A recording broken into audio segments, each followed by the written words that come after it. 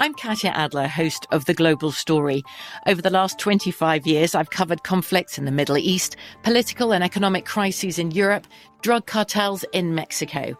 Now I'm covering the stories behind the news all over the world in conversation with those who break it. Join me Monday to Friday to find out what's happening, why, and what it all means.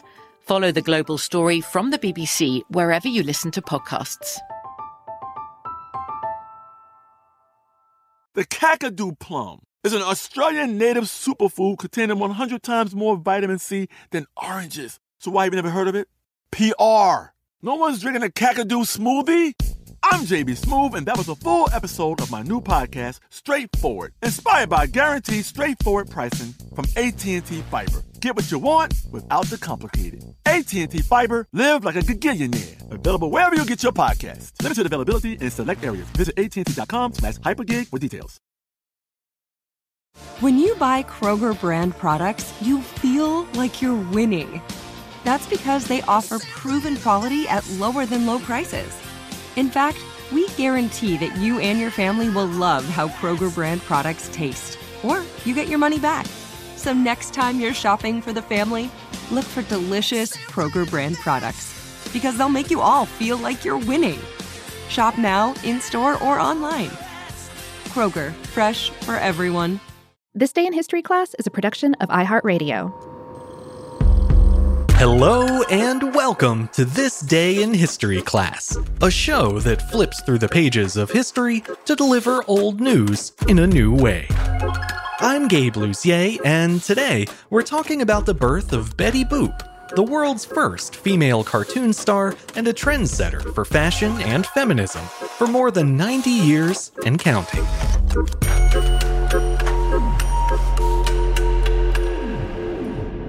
The day was August 9th, 1930. Beloved cartoon character Betty Boop made her big screen debut in the animated short Dizzy Dishes. The black and white short film was produced by Fleischer Studios as part of its Talkartoons series, and was animated by Grim Natwick and Ted Sears and directed by Dave Fleischer. Betty's role in the short was rather small, but she managed to make a big impression anyway, both on audiences and on the team who created her. Over the next 2 years, the character played supporting roles in several other Fleischer cartoons, and then in 1932, she began starring in a series of her own, becoming the first female cartoon character to do so. Betty would go on to star in more than 100 cartoons throughout the 1930s, earning her the title of Queen of the Animated Screen. Despite serving as Betty's big break, the main star of Dizzy Dishes was actually a different Fleischer character, Bimbo the dog, the Fleischers' answer to Disney's Mickey Mouse. The character who would become Betty Boop only appears for about 1 minute of the short 6-minute runtime, and she's never mentioned by name. She also looks a little different from the Betty Boop we're familiar with today, as she was originally drawn as an anthropomorphic French poodle, an upright dog person, in line with Bimbo and the other characters in the short. The story of Dizzy Dishes, such as it is, follows Bimbo as he works as a waiter in a jazz club, trying to appease his many demanding customers. A little over 2 minutes into the short, Bimbo gets distracted by one of the performers on stage, a cabaret singing French poodle in a little black dress. She may not appear as the species we're used to, but with her oversized head, short black curls, and visible garter, most of Betty's trademark features were already in place. And once she starts performing, that's when you know for certain. Her high-pitched baby voice and scat-like singing are unmistakably Betty. Take a listen. I have to have lobster, but when I'm having my lobster, I have to have poo-poo, Bimbo was taken in by Betty's charms from the start, and it didn't take long for American audiences to follow suit. The character next appeared alongside Bimbo in 1930's Mysterious Moe's, and then again in 1931's Bimbo's Initiation, an all-time classic cartoon. By that point, Bimbo himself had been redesigned to be shorter, rounder, and all-around cuter. But Betty was still a half-dog hybrid. She wouldn't get a makeover of her own until 1932, when her floppy poodle ears were changed to big hoop earrings, and her black dog nose became the button nose of a teenage girl. With this transition, Betty Boop became the first fully human female animated character. And from then on, she wasn't a sidekick or a damsel in distress. She was the star of the show, and even had her own theme song to prove it. Made of pen and ink, she can win you with a wink. Ain't she cute? Sweet Betty. Max Fleischer had created the character of Betty Boop as a potential love interest for Bimbo, and the studio stuck to that approach even after Betty turned human and became a star in her own right. She and Bimbo continued to be paired together for several years, sometimes with Fleischer's other hit character, Coco the Clown, thrown into the mix as well. These early shorts were part of an exciting period of experimentation for the studio. They often featured chaotic storylines, darkly twisted gags, and surreal musical sequences, including 3 performed by renowned jazz singer Cab Calloway. As time went on, though, Betty's adventures grew a bit more tame and a lot more formulaic. Her popularity also eclipsed that of her co-stars, and she started appearing either on her own or alongside new human characters, such as Professor Grampy. Later on, she even got her own pet dog, Pudgy, the implications of which were somewhat troubling given her previous boyfriend. The evolution of Betty Boop was very much rooted in the fashion and music trends of the jazz age. She was designed to look like a 1920s flapper, and her signature baby voice and scat singing were inspired by several popular singers and actresses of the era. Some of the most notable inspirations for Betty's look and sound include black performers Baby Esther Jones, Betty Smith, and Gertrude Saunders, as well as white performers Helen Kane, Clara Bow, and Ethel Merman. By 1932, Betty had become such a big star that singer Helen Kane actually sued Fleischer Studios and Paramount Pictures, claiming the character was a, quote, deliberate caricature of her own act. In the late 1920s, Kane had made a name for herself in jazz clubs as the boop-boop-a-doop girl.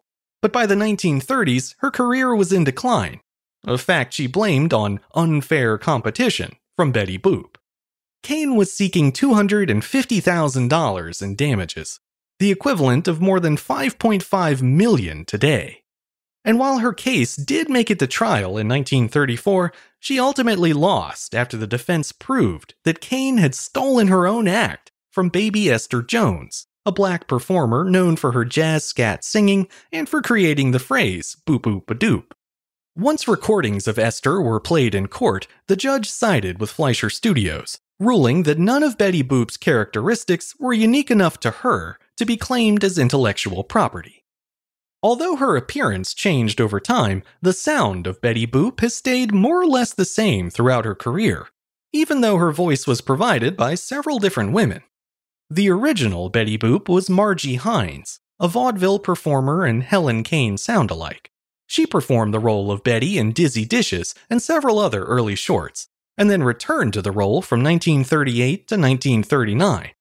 In the years in between, several other actresses lent their voice to Betty, including Little Ann Little.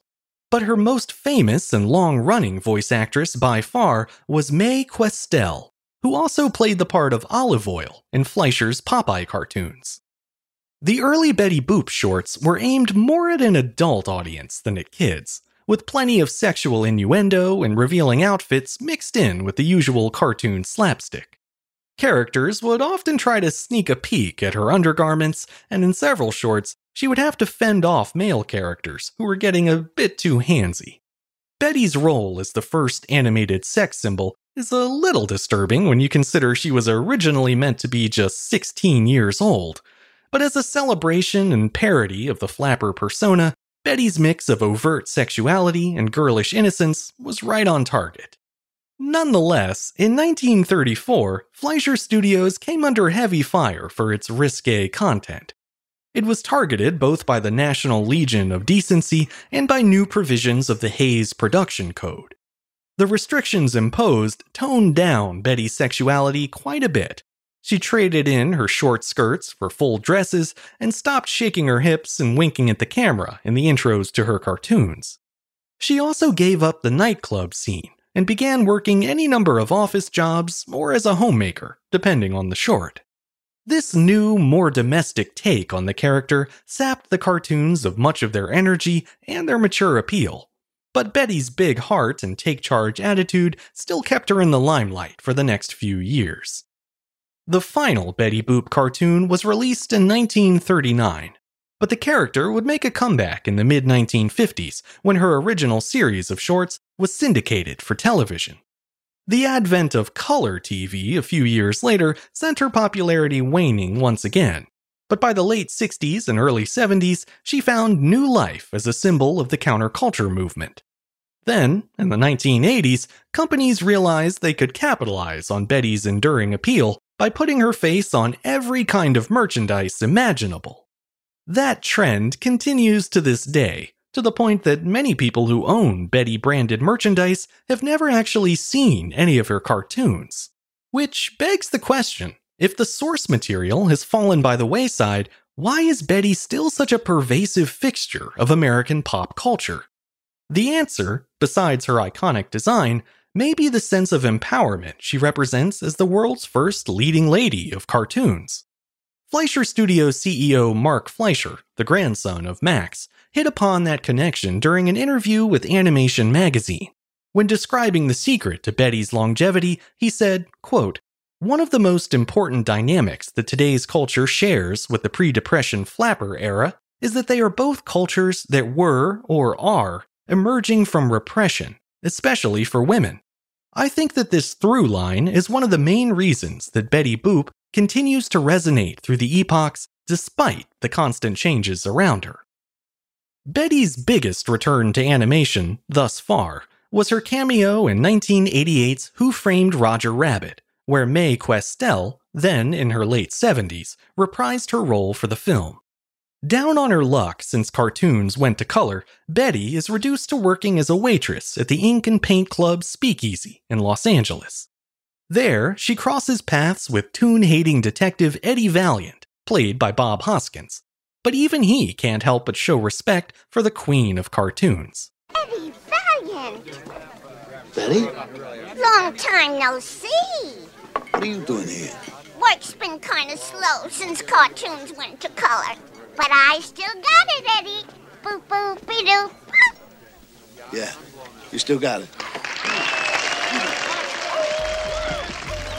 It's an unexpectedly poignant exchange and a fitting curtain call, for now, for our sweet Betty. I'm Gabe Luzier, and hopefully, you now know a little more about history today than you did yesterday. You can learn even more about history by following us on Twitter, Facebook, and Instagram at TDIHC Show. And if you have any feedback you'd like to share, you can always send it my way by writing to thisday@iHeartMedia.com. Thanks to Chandler Mays for producing the show, and thank you for listening. I'll see you back here again tomorrow for another day in history class.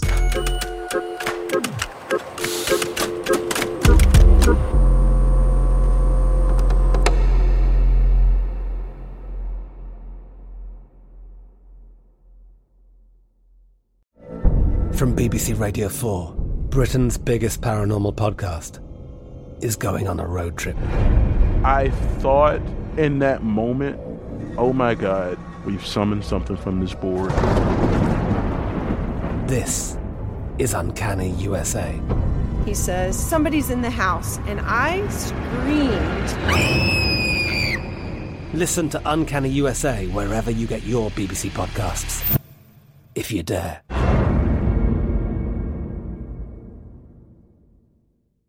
Xumo Play is your destination for endless entertainment. With a diverse lineup of 350-plus live channels, movies, and full TV series, you'll easily find something to watch right away. And the best part? It's all free. Love music? Get lost in the 90s with iHeart 90s, dance away with hip-hop beats, and more on the iHeartRadio music channels. No logins, no signups, no accounts, no hassle. So what are you waiting for? Start streaming at play.xumo.com or download from the app and Google Play stores today. All you can stream with Xumo Play.